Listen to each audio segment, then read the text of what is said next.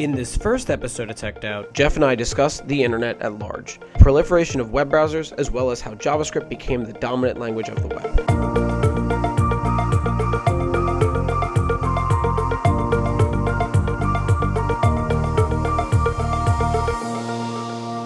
Good morning. Good morning. How's it going? I guess Good. maybe not good morning. It could Maybe be, not. maybe whenever they're listening to this. Welcome. We're coming to you from Full Stack Academy of Code. We're in New York. We're in New York. The New York campus. The New York campus. We have a campus in Chicago as well. We are a coding boot camp. We are not a coding, but we're two instructors from a coding boot camp. My name is Corey Greenwald. I'm Geoff Bass. And we're here just to talk to you and kind of maybe start off by giving a little bit of a background on Full Stack Academy and then just dive right into kind of big topics, things that maybe seem a little bit too technical and try to break them down in the most non-technical way possible. We're going to be going through things that are not coding related topics all the way through, some actual adjacent code kind of topics. Talk a little bit about JavaScript, kind of the language we use here, and some other facets. I don't know if you want to talk a little bit about what Full Stack Academy is and kind of Sure. there, yeah. Well, I guess to say a little bit more about the idea behind this podcast, I was thinking when I was a student here at Full Stack Academy, like you were too. As was I at one point back in the day. Way back when. And I just remember wishing that this existed when I was a student, something that was about technical stuff, but really didn't dive too deep into the weeds, touched on a lot of different things, but at an approachable level. There are great podcasts out there that deal with JavaScript specifically and coding and learning to code, but I think that there was an opening, a little niche that hopefully we can start to fill here. And hopefully we'll just start to unravel some of the mysteries of the web, and just by talking to you all. Yeah, we are a full stack boot camp, which is also called Full Stack Academy. Maybe we should dive into where that comes from, the term full stack. Sure. Absolutely. Where does it come from, Corey?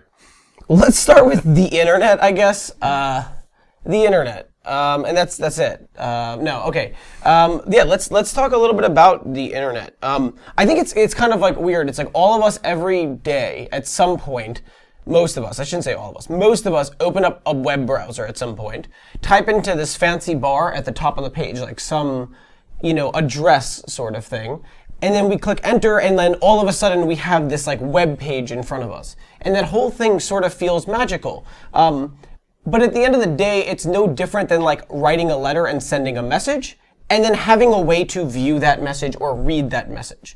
And I think that that's sort of the confusion that comes around the internet, is sort of thinking it's this crazy concept. And I mean, don't get me wrong, it's a pretty crazy concept. But I think it's interesting to note that all you're doing when you actually write something in that bar is saying to the rest of the world, I am looking for something.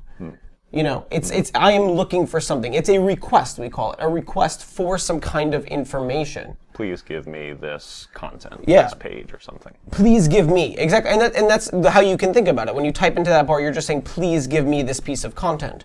And that information goes through something called the domain name service, which is just a way of taking that name and converting it into those fancy IP addresses that everybody's seen at some point, where you're oh, your IP addresses, this, you ever go to myip.com or something like that? Yeah, just a bunch of numbers. Yeah. And at the end of the day, that's sort of just an address, you would think of your home address or something like that. It's the only way to route information somewhere, as if, how can we keep track of all these millions of people who want to put information out there in the world? Well, just like we can with homes, by giving people an address to route mail to, we can also give websites or servers, as we'll find out, an address that we can sort of link or forward our requests to them so that they can send something back to us, which is pretty cool.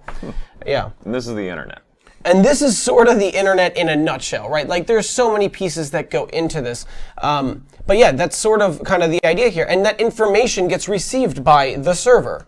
And the only thing that makes it a server is that it's always listening for requests.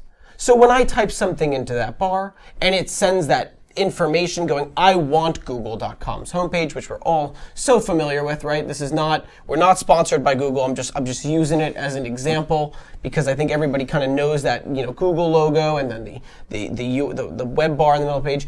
And like, all we're saying is give me Google's homepage. That Google.com gets transformed into the IP address that Google can be found at.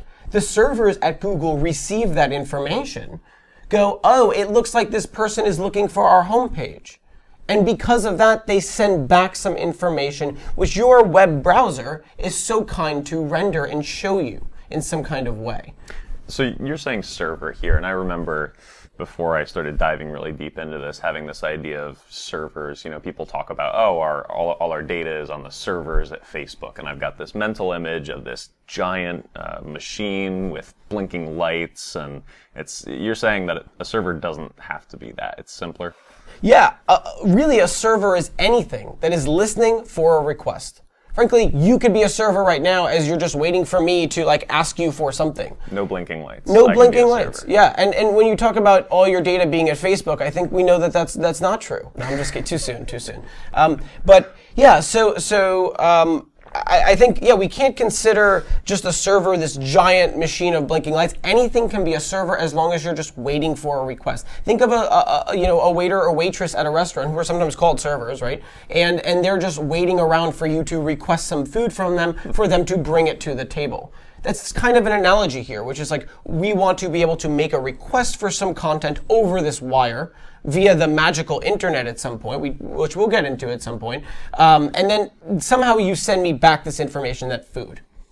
What your web browser does, what Google Chrome does, what Mozilla Firefox does, Safari, whatever browser you might be using, is taking that information, which comes back as a series of letters and words, and takes it and transforms it into something visual on the page. It's kind of interesting because we tend to make these requests for content through browsers, but we totally don't have to do that. We can use a whole bunch of other means. Maybe you've seen those, those hacker movies and shows, and they all pop up this thing called the terminal, which is like that, or DOS back in the day. It's like that little text editor kind of looking thing. Right, with all the green matrix-looking letters across it, right? Yeah. And you can totally make a request remember, is the same thing as me just typing in an address in that URL bar at the top of your web browser. I can do that through this terminal, through this matrix looking thing. And so the browser just gives us the capability of drawing it for us. It's just a good means of drawing it, and that's all it's doing. Just the visual medium. That's exactly it. Using the internet? Yeah, exactly, for using the internet. The other thing that it does is when we requested things from Google, our browser obviously can't just draw anything, right? It needs certain things to be able to draw it. And I think that's sort of one thing I'd like to fill in the link here is you can't just have a server out there listening for these requests and then what it sends back is just nothing. It needs to send back three main things for the browser to be able to properly render it on the page. Okay. Yeah. What are those three things? That's a great question, Geoff. So the first thing to point out is that let's think about that Google homepage because I think everybody kind of has this image in their mind. Okay. The first thing that we need to send back whenever we're a server sending back information is actually HTML. HTML. Okay. Which stands for hypertext markup language. That's it. And that's just a fancy way for saying content. So when you look at a web page, anything that you physically see there on the page, if we think about that Google homepage for a second, the Google logo, that bar where you can type stuff into, that button, I'm feeling lucky, that everybody obviously uses all of the time, right? That is the content of the page, and that's the HTML. That's the first thing we needed. But have you ever been in that situation where you go to a website and it doesn't load properly and it doesn't look right? It's sort of just like this black and white page with blue links. Mm-hmm. You know what I'm talking about? Yeah. You're That's because there's no styles. There's nothing that the styles haven't been properly loaded. And so the second thing that a web page needs is some kind of like way of organizing the content. Oh, you know what? Let's not put that Google logo on the top left of the page. Let's put that in the center of the page. Right. So this unstyled version with just the text and the blue links, sometimes when you have a slow connection, you'll see a little thing that says load as HTML, right? And you click on that, and that's usually when you see this unstyled thing. Yeah, right? Yeah. So that's all the HTML is. That's it. And that's kind of the idea is let's just send a bunch of text and render out that text. And we'll get into kind of how this all started in a little bit as well, but I just want to give you kind of a background on like, the things that we need to be a web page. And the first thing that we need is content. And the second thing that we need are styles. How do we want to organize this thing? And that's known as CSS. The current version is CSS3. I think that's cascading style sheets. Cascading style sheets, and that's style sheets. Yeah, and so we'll talk a little bit about how that operates at some point as well. But we can understand conceptually now. Oh, okay. If there were a way that we could describe some content, if there were a way that we could describe some styles, we're starting to imagine how a web page can be put together. But we're still missing one thing. What are we missing? Great question, Geoff. And the thing that we're missing is the logic, the interactivity. How do we type into that bar, but it starts to predict what our next, what we're going to say. I start typing CA and it knows cats because that's what everybody on the internet types, right? Obviously. I mean, that's what it's for. The internet is for cats. Which, on a side note, we should talk about how Google a couple years ago released an unsupervised machine learning algorithm, which I'm sure we'll get into machine learning at a later topic, and it just got obsessed with cats. Just like, it just scraped the internet, like no rules, and it just became a cat bot on its own, which is... I think if an alien race visited Earth and just perused the internet for an hour or two, they would think that we were cat worshippers. Like these. I mean, maybe we are. Maybe that's really the purpose of the human race, just to make funny cat that he is. I think it's not surprising. Yeah, I think there's a lot of cat people out there, and I feel like cat people are like stronger willed than dog people. I know that sounds like a tough statement, and I hope I'm not offending anyone out there. Yeah. Being controversial here on the first pilot episode being a little controversial, but like we lose a lot of listeners because like people who have dogs tend to have like a couple of dogs, but I feel like there are cat people out there who have like hordes of cats. Hordes. I don't even I can't even quantify a gross of cats. A gross of cats. Anyway, okay, back to web pages. So there's three things that we need. One, content. That's HTML, right?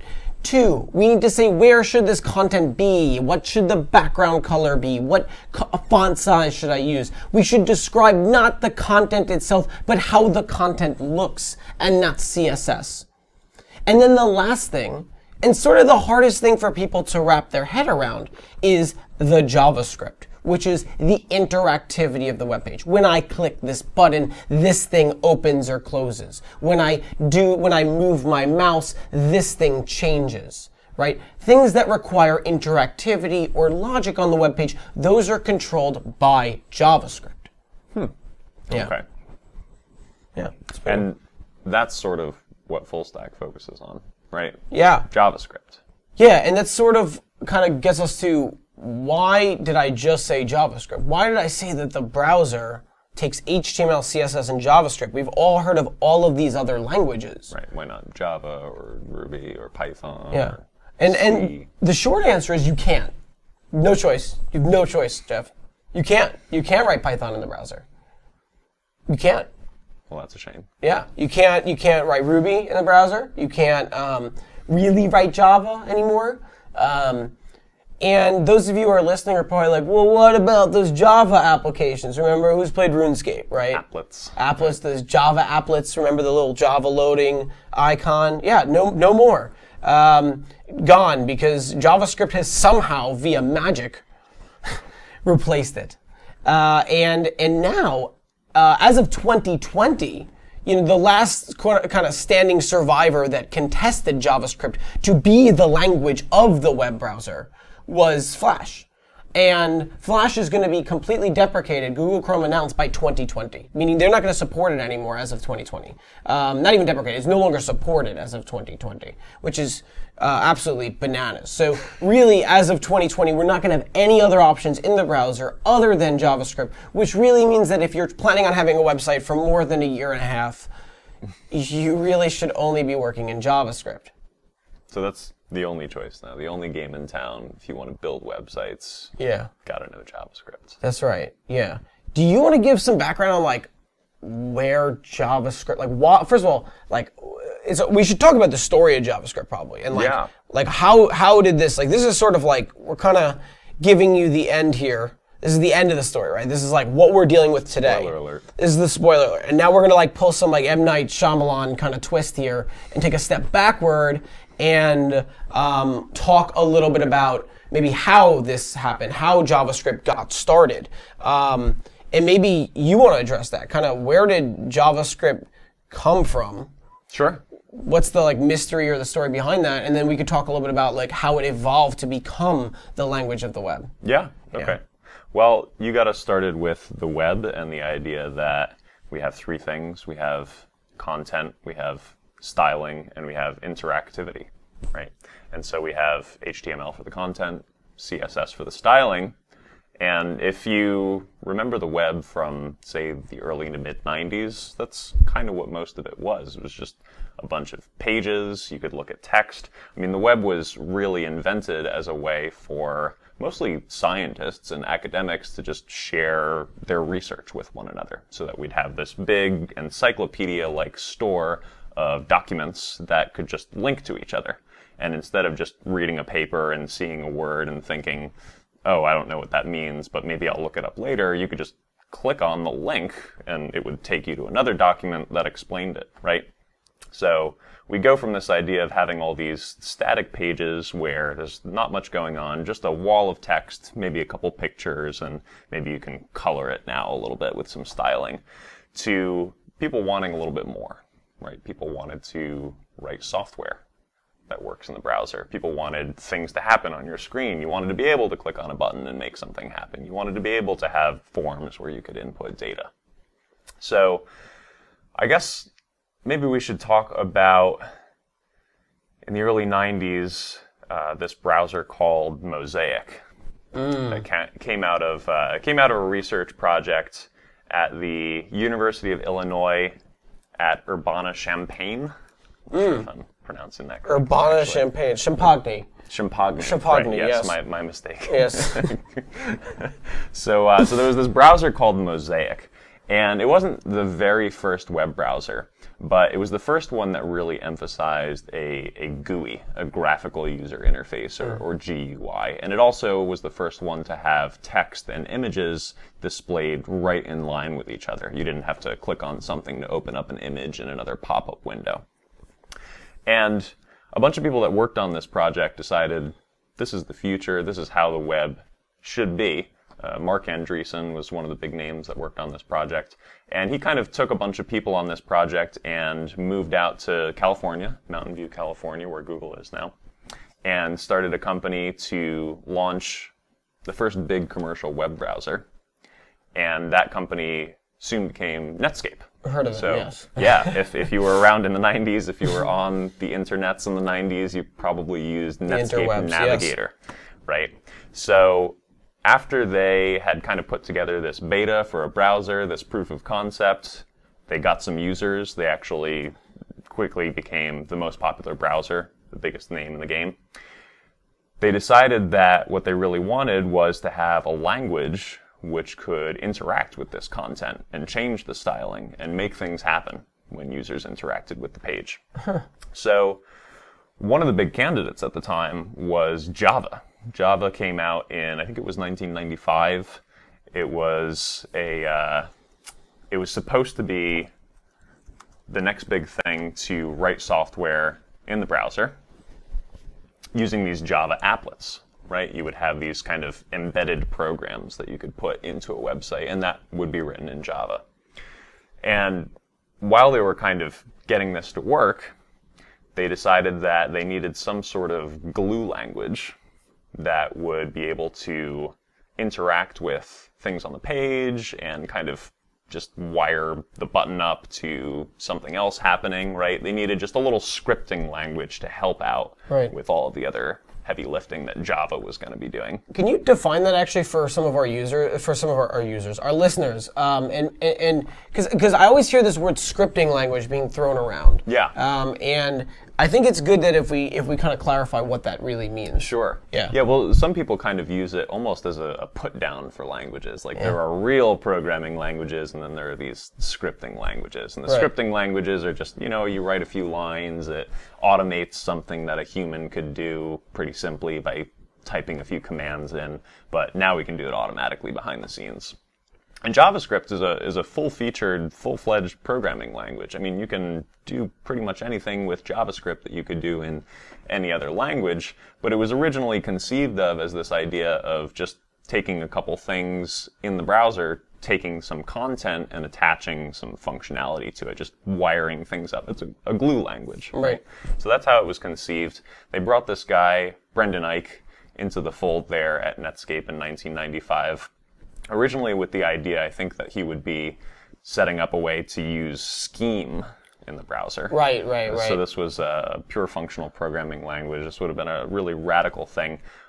But as they were trying to bring Java in, they decided, okay, what we really need is something that looks and feels a little bit more like Java. Scheme is way different than Java. Right. We want something that has the same kind of syntax, a lot of the same sort of functionality, some of this ability to do object-oriented programming, something I'm sure we'll talk about in the future. Definitely. So Brendan Eich, in the span of about 10 days, as the legend goes, put together a little prototype of a new programming language which would become JavaScript.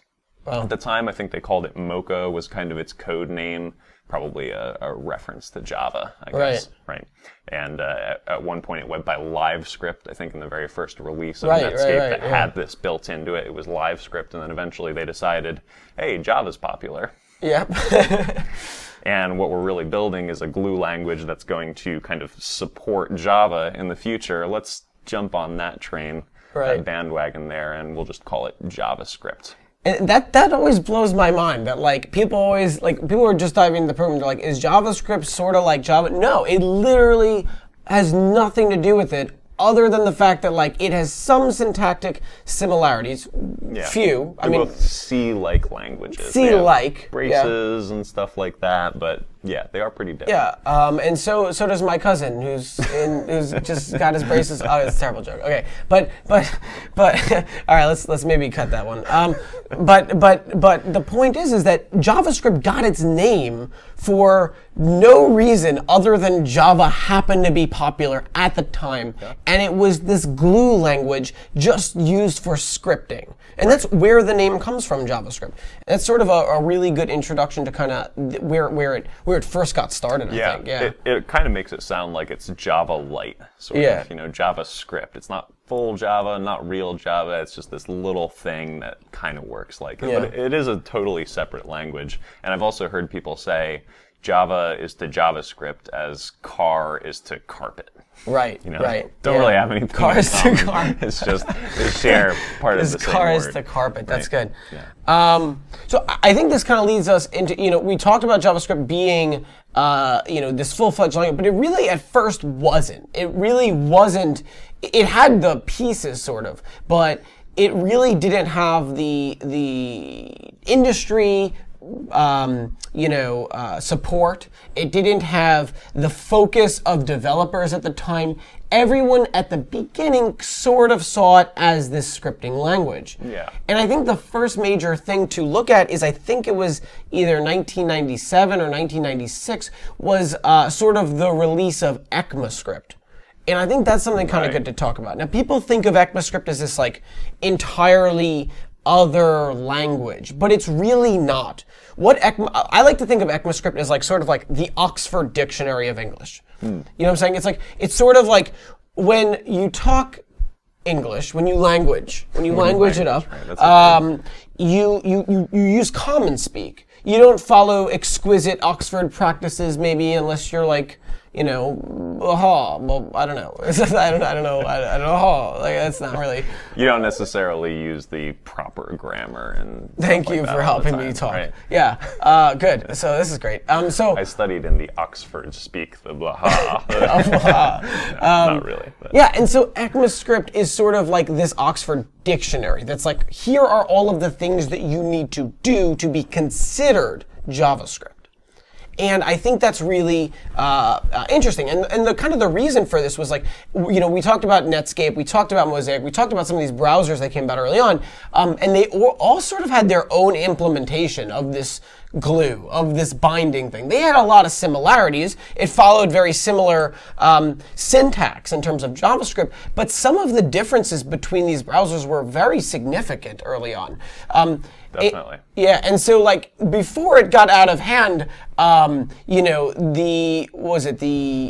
Internet Engineering Task Force put together this I forget who it was who put this together, but basically they decided that they needed a standard for all of these browsers to start to follow, and that's where this ECMAScript came from. Right. Well, when Netscape released their browser with JavaScript at this point, people saw it and said, wow, that's pretty cool.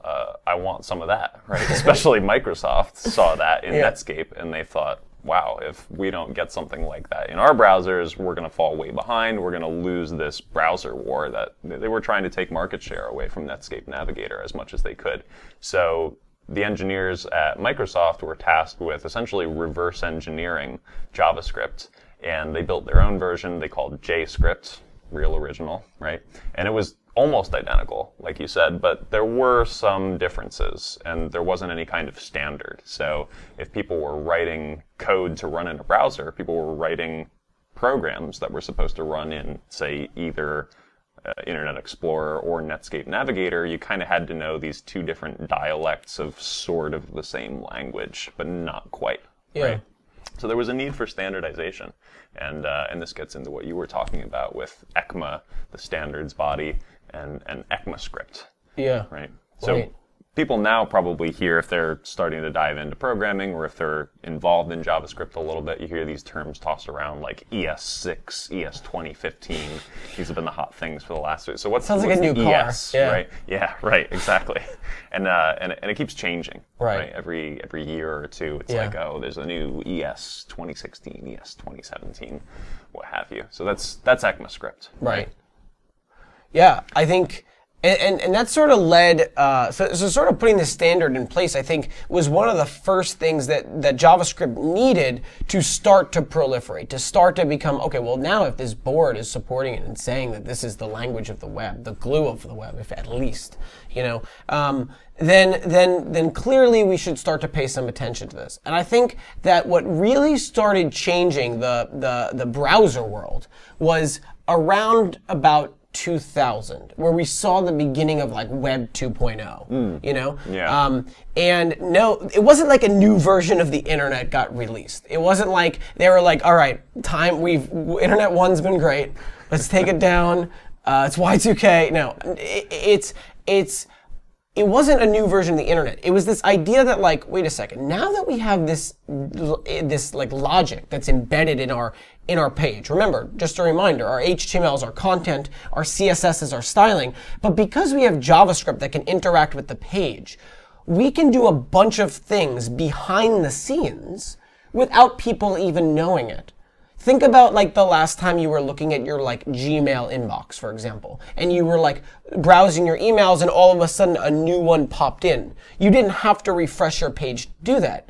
That's because JavaScript behind the scenes was checking for you, did you have any new emails? And of course, the logistics of that would take us a little bit of time to get into, but this was sort of the concept. Web pages were starting to show signs that they weren't just this static web page, this article kind of that you were talking about, like just this web page would show you some words. If you wanted to go somewhere, you'd click it. And we started to see this websites kind of run with this idea, which was, let's go ahead and make this page feel more dynamic. And we saw this in the early 2000s. I think that capability was the first time people went, oh, wow, okay, Yeah, JavaScript definitely being built into these browsers changed the way that we view browsers and their capabilities and even web pages. And you started to feel like the beginning of these applications on the browser. It wasn't just like reading an encyclopedia online. It started to feel like this moving device, this page that you could use for different purposes. And that was really, really, really neat. Yeah, definitely. And so what's happening with Java in the meantime, right? Because the idea was that JavaScript would be this glue. It would do a couple things here and there, but the heavy lifting would be in these Java applets, right? So did Java just disappear? At this point, Java was still competing pretty well. Like, we saw Java applets come about. People made a lot of games on the web. I believe Flash began around this time or in the early 2000s. And all of these applets still existed, but they sort of required you to leave the native browser environment. Mm-hmm. It wasn't like you were existing in the browser's world, which kind of gave it a different feel. Sure, we could use a web page to load in this Java applet, but once we were in that applet, all of the coding was left to the developers in that Java applet. And so as Web 2.0 started to kind of show the capabilities of pure JavaScript, the need for Java and these other languages started to begin to fade. And I think that's sort of like what was the next step in the line of JavaScript becoming the language of the web, you know? But again, we still had these difficulties because browsers still implemented things differently, right? Like, one thing we might consider is, remember, HTML is the content. But how many times have you clicked a button on a page and it maybe makes some more content appear? Right? This sort of links this concept of interactivity and content, right? Imagine you're on a travel site and it's like show more, and you click a show more button, the page doesn't refresh, but like somehow text expands on the page. Right. JavaScript had a play in sort of adding or removing or touching the DOM, this document object model, which we'll get into later, which is essentially a fancy word for the content underlying HTML. Yeah. And so, what we started to see here was this difference among browsers that ECMAScript couldn't maintain, which was the differences on not only JavaScript level, but on how JavaScript interacted with HTML, how JavaScript interacted with CSS. And these standards were very, very, very difficult to meet. Now, if you were a developer and you wanted to design one of these Web 2.0 applications for Internet Explorer users, you could do so, but you'd have to first check to see if your user was using Internet Explorer and have a set of code working for them using Internet Explorer. Right. You know, at this point, you're talking about early 2000s, right? So Internet Explorer had kind of won the first round of the browser wars, killed off Netscape, right? But then from the ashes of Netscape came Firefox, right? Mozilla grew out of the old Netscape organization, and there was sort of a second set of browser wars brewing, right? We had Internet Explorer, we had Firefox, Opera, I guess, was around at that point, right? I don't know if Safari had hit the scene just yet. I don't really remember. But yeah, I think the three big players at this point were Internet Explorer. Netscape had lost a ton of market share. And Mozilla Firefox sort of came out of the dust here and was this new browser that was built on performance and sort of like and it had optimized for these things much like different than we've seen before. And so tabbed browsing, Firefox sort of invention, right? Yep. It was open source, which was pretty radical at the time. Right. Open source. That is, and open source, for those of you who aren't really familiar with that term, simply means that it's free and open to contribute to. That people, you yourself, you have an idea of something that Firefox should implement, you can go ahead and like make a request to the central team there to go ahead and make that change. Right. And if you want to see the code that's making Firefox work, you can see it. It's open to the public, essentially. Yep, and it's really kind of neat. But it was annoying for developers at the time, because if I wanted to write an application, a web application, and I'm going to keep saying web application instead of website, because at this point they started to feel like these dynamic applications, not this web page, not this like static site. They were able to be moved and played with, and that felt really, really, really modern. Yeah, Gmail, as you mentioned, right? This wasn't just some text on a page, and you said you didn't even have to refresh it. It was like you could do everything from in your browser, just like any other email application, just like Outlook from Microsoft, right? Or what was it? Thunderbird, right? Was the other thing people were using here. Yeah. So good times. Yeah, it's apps, right? Applications, web applications were really kind of starting to hit the scene with things like Gmail. Mm-hmm. Sorry, I interrupted. Go on. No, I think that's great. It's a really good addition here, and I think that it led this ran into another problem, something that ECMAScript couldn't by itself handle, because now we were getting into things like controlling the content on the page and how that content on the page existed and how JavaScript interacted with that content wasn't something that was directly under ECMAScript's domain.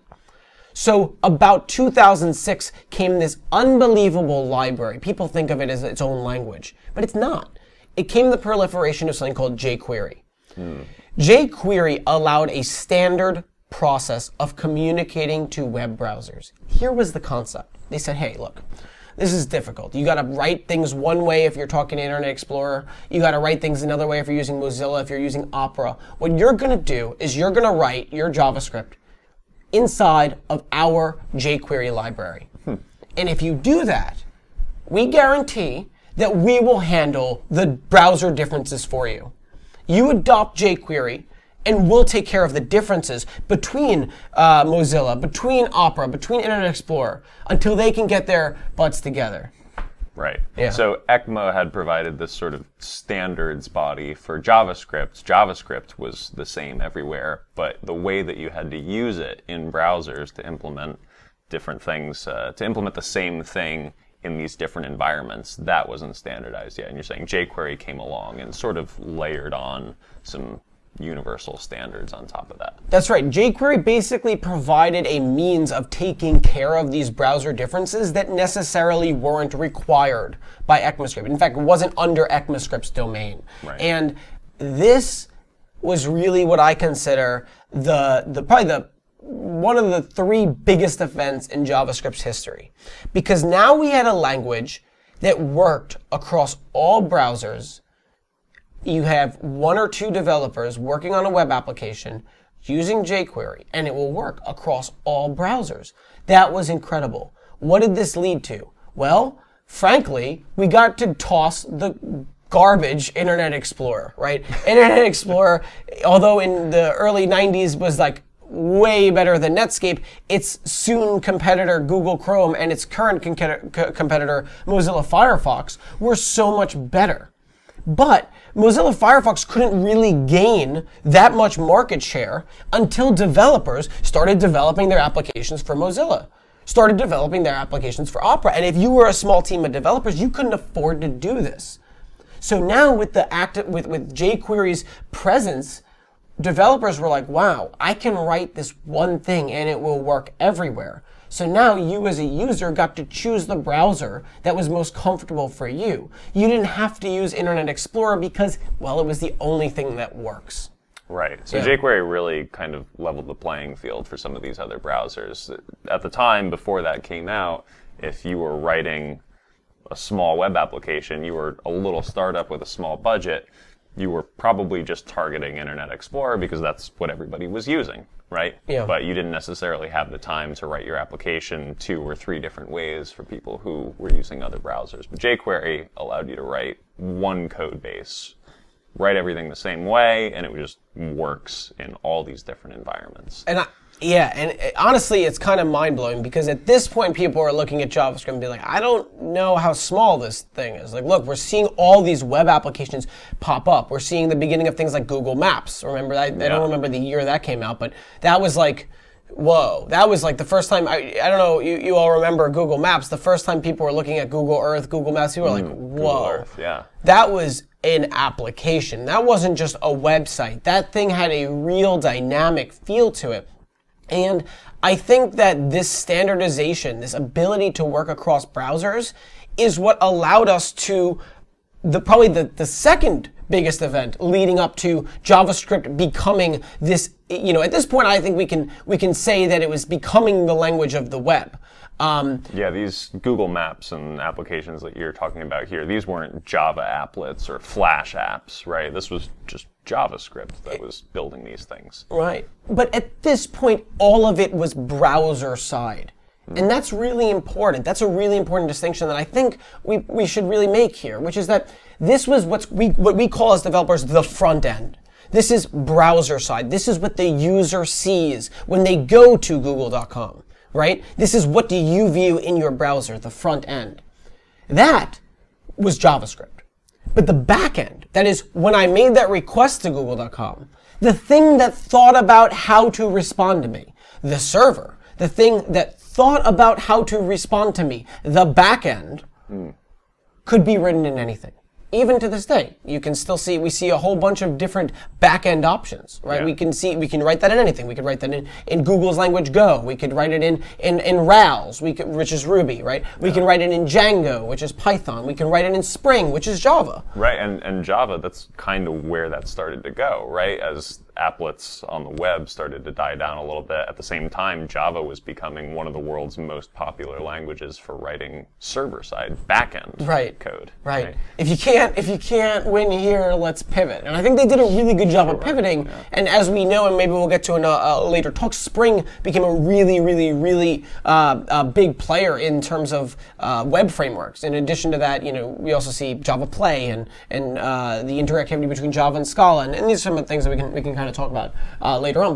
But at this point, JavaScript was becoming the language of the web, and jQuery certainly played a large contribution to that because now we didn't need to worry about browser differences. JavaScript sort of just always worked as long as jQuery kept up to date, and that was really, really, really neat. So if you were writing code for the front end, sort of half of our stack here, right? We have front end in the browser and we have back end on some server somewhere.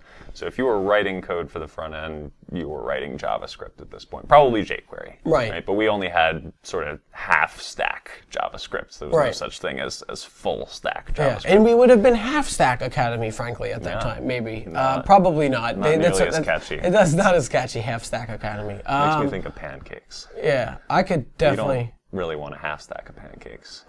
I would love like a pancake right now. I'd take half a pancake. Do you? What kind of pancakes do you like? Do you like chocolate chip, or do you like plain? Are you a good plain old pancake guy? I'm kind of old fashioned. I like a regular old buttermilk pancake. Sometimes blueberries though. You don't like a sugar coma with your pancakes? Sometimes, yeah. I mean, I'm not too picky with pancakes. Yeah. If somebody's gonna make pancakes for me, I'll eat them. The history of pancakes is something that we should talk about at some point. It's very interesting how IHOP kind of. That's a whole other podcast. We should. All right, let's get back to the JavaScript. So anyway, tell your IHOP. No, I mean, it's just kind of interesting that IHOP sort of ran with this. This is what I could completely be wrong. This could be like a fairy tale that someone told me. So, but from my understanding, IHOP ran with pancakes because the production of not dough but batter. Like this batter was much cheaper than that of toast and bread. And so being able to serve eggs and bacon with pancakes was much cheaper, much more delicious, sugary, but also, like I said, cheaper and easier for IHOP to produce on a massive scale. Right? All you need to do is make some batter, throw it on a thing, flip it over, and voila, it looked like bread, but was much, much, much cheaper than bread. Brilliant. Yeah, absolutely brilliant. Someone should definitely fact check me on that IHOP story. I'm going to say that's a 100% verified fact. Absolutely gospel. So just great. So we're talking about jQuery, and we're talking about sort of how the front end, at this point, was starting to show signs of truly being just JavaScript. In fact, Java at this point was sweating a little bit and pivoted to becoming sort of the premier backend language while they had the chance. Great. And of course, there's more that goes into that story, but at this point, this really set the stage for 2008. And in 2008, one of the biggest players joined the browser game, and that was Google Chrome. Google Chrome came out in 2008 and blew the world away because they had something that was better than anything that had times multiple, like magnitudes better. I told Orders you of magnitude better. Orders of magnitude better than previous browsers. And the main reason for that was performance.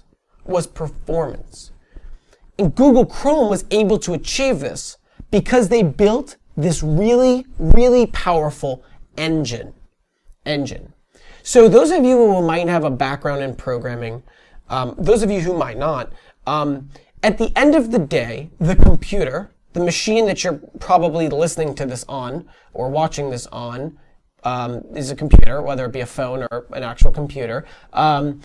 It actually only understands like binary, ones and zeros, these electrical impulses at a really small level. And at the end of the day, all of the words that we type in code need to somehow be converted into these machine signals, these operations for the computer to understand. And so we can convert this in two different major ways. And until really JavaScript, and JavaScript's V8 engine even, like the main way of doing this was via a process known as compiling, which always has to happen. But what compiling is let's take this code that sort of looks more English-like and convert it down into these machine signals so that the computer can actually run it. What this means is that if there's any errors in your code, or if you wrote something that can't be converted into a machine signal, your code will let you know right away, like, hey, this is not going to work. You can't compile this thing. Right. So it used to be where you'd write some code, it would compile down, and then that is the thing you would actually execute on your computer. You would never like execute your code in its current form. You'd always compile it and then run it. I shouldn't say always. This was the general pattern of the compiling process. Languages that are compiled work like this. You had to get it down to ones and zeros somehow, right? Something that computers can understand. They only really speak one language, and that's binary. Exactly. And I couldn't have said it better myself. Like, that's all that these computers speak at the end of the day. But the V8 engine, and other engines that had existed before this point, of course, but the V8 engine, which was built in C and C++ and even some JavaScript, its responsibility was to take JavaScript code and in real time compile it down into machine code. That was incredible. So you'd be able to write code, and as that code was executing, this engine was sort of listening and reading that code, and it would convert that code down into machine impulses, machine signals, in real time. And the Google Chrome engine, known as V8, not to be confused with the vegetable juice, was much better at doing this than anything that we had seen before. Yeah. So when you say performance, I think is the word that you used before, you're not talking about some sort of concert. You're talking about it's fast, right? I'm talking about like a verb, adjective. Perform. Well, the verb. To perform is a verb. Right. The performance of something noun, I is guess, right? That would be like it is performant. No, that's an adjective. That's an adjective, right? If something is performant, then it's an adjective. So performance is an adjective. Performance is a noun. The performance of something. That doesn't matter. Okay, whatever. This is not an English podcast. Whatever. Okay, so it was performant. Okay, the point is the V8 engine was very performant, Geoff. Right. And it's fast. It was very fast. It made JavaScript fast. Fast. So Up now, until this point, people complained because JavaScript was not nearly as fast, as performant, as efficient as a lot of other languages that you could write code in. But you're saying Google Chrome and this V8 engine that it was built on top of, that came and changed that. It made JavaScript fast. Am I so glad I have you here? Because that, I couldn't have said it better myself. Again, like, you really kind of hit it there, which is that it really, now, JavaScript jQuery gave us the tools to make it cross-platform. It gave us the tools to exist in all browsers and have one set of code that worked for all browsers. And that was fantastic. But again, performance wasn't there. It wasn't there. It wasn't able to compete with Java applets. It wasn't really able to compete with Flash applications. So we needed a way of improving performance. And so Google, with billions of dollars, was able to create something really cool. I don't know if it actually cost. It probably. I mean, they could just pour in whatever money liquid they wanted. Doesn't matter what it costs. It doesn't matter. It's Google, right? And so they created something absolutely incredible that changed the game, and it forced other, browsers to, throw their head in the game. Right? Mozilla came out with SpiderMonkey, right? And we saw big improvements of browser performance across the board, but. This was in itself, I think 2008 was the year that we saw Google Chrome really make JavaScript this language of the front end. And it solidified that concept. But something even bigger happened to JavaScript in 2009. 2009, there was this guy named Ryan Dahl. And one day, as it goes, here's the story. One day, he's giving a conference, and he's really nervous. He's not like an on-stage performer. He's a tech guy that you would imagine the most stereotypical tech guy in a cave kind of look to him. And he got up there at this conference and started talking about. Oh, I took Google's V8 engine. He's like really quiet into the mic. I took Google's V8 engine and I put it on my computer. And I attached these other things to it. And now you can write JavaScript on your computer. And he just says it like so casually. And everyone in the audience is like hunched over like, what? Does anyone hear what this guy is saying right now? He put JavaScript on his computer. Let's take a step back. Before this moment, you could only write JavaScript in the browser. That was the only environment in which JavaScript worked, right? You couldn't write it on your own machine because that engine, which was used to run and execute JavaScript, didn't exist on your machine. So Ryan Dahl took that and stuck it on his computer. So it wasn't confined to a browser environment where it's just talking to these texts and buttons and images that's created by HTML. You're saying now it's in a separate environment. It's been unboxed, sort of, and it can touch other things on your computer, like files on your computer, right? Yeah. Things that the browser doesn't natively have access to because it's a contained resource inside of the Google Chrome environment. By putting JavaScript on the computer, by putting this engine on the computer, by putting this environment on the computer, on your actual machine, it was able to have access to all of your computer's resources, files, your file system, other applications on your computer. It gave you this ability to start building applications that didn't just exist on the web, but also on your machine. And by having access to the machine, we could do like what any other language could do on your machine. Build a server. Right, okay. So it has access to your file system, you said, and all the things that your computer can do on its own. But you can also connect it to a network, right? You can also hook it up to the internet. Right. And now this allows what? So this sort of allowed JavaScript to now take its own form on a computer. You could build, your own applications that existed for the desktop. But more importantly, and probably the biggest thing to take away from this, was that now you could build applications that would actually be on the web, on the server side. You could build an application whose entire responsibility was to sit up there and listen, like any web browser would, right? Sit there and listen for requests that come in, just like Google server did in our initial example when we typed in google.com to our address bar. Now we can be on the side of Google listening for requests, processing those requests, and sending back a response. In JavaScript. In JavaScript. And that was the craziest thing. And now we saw the completion of that. We saw this movement from the early 90s through 2009 and the release of Node, which allowed JavaScript to finally become a full stack language. He said it. He yeah. said full stack. Yeah, a full said stack. the secret word.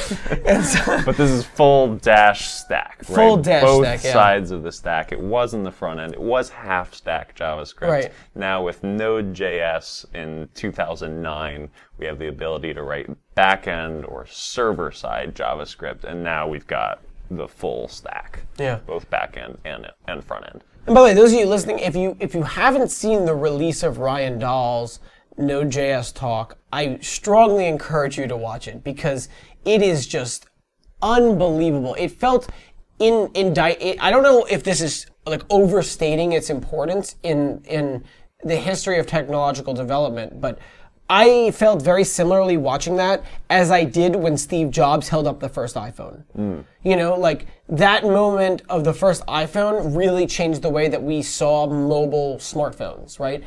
It was a pivotal moment. It was extremely pivotal. And the release of Node.js finally closed the loop, allowed JavaScript to no longer be at any level considered a scripting language. Of course, we couldn't change the name because, you know, that would be very bad for press. Right. Hashtag branding. Hashtag branding. And so we kept the name, but now we had the ability to code the full stack in JavaScript. And that's really what we're going to be diving into here.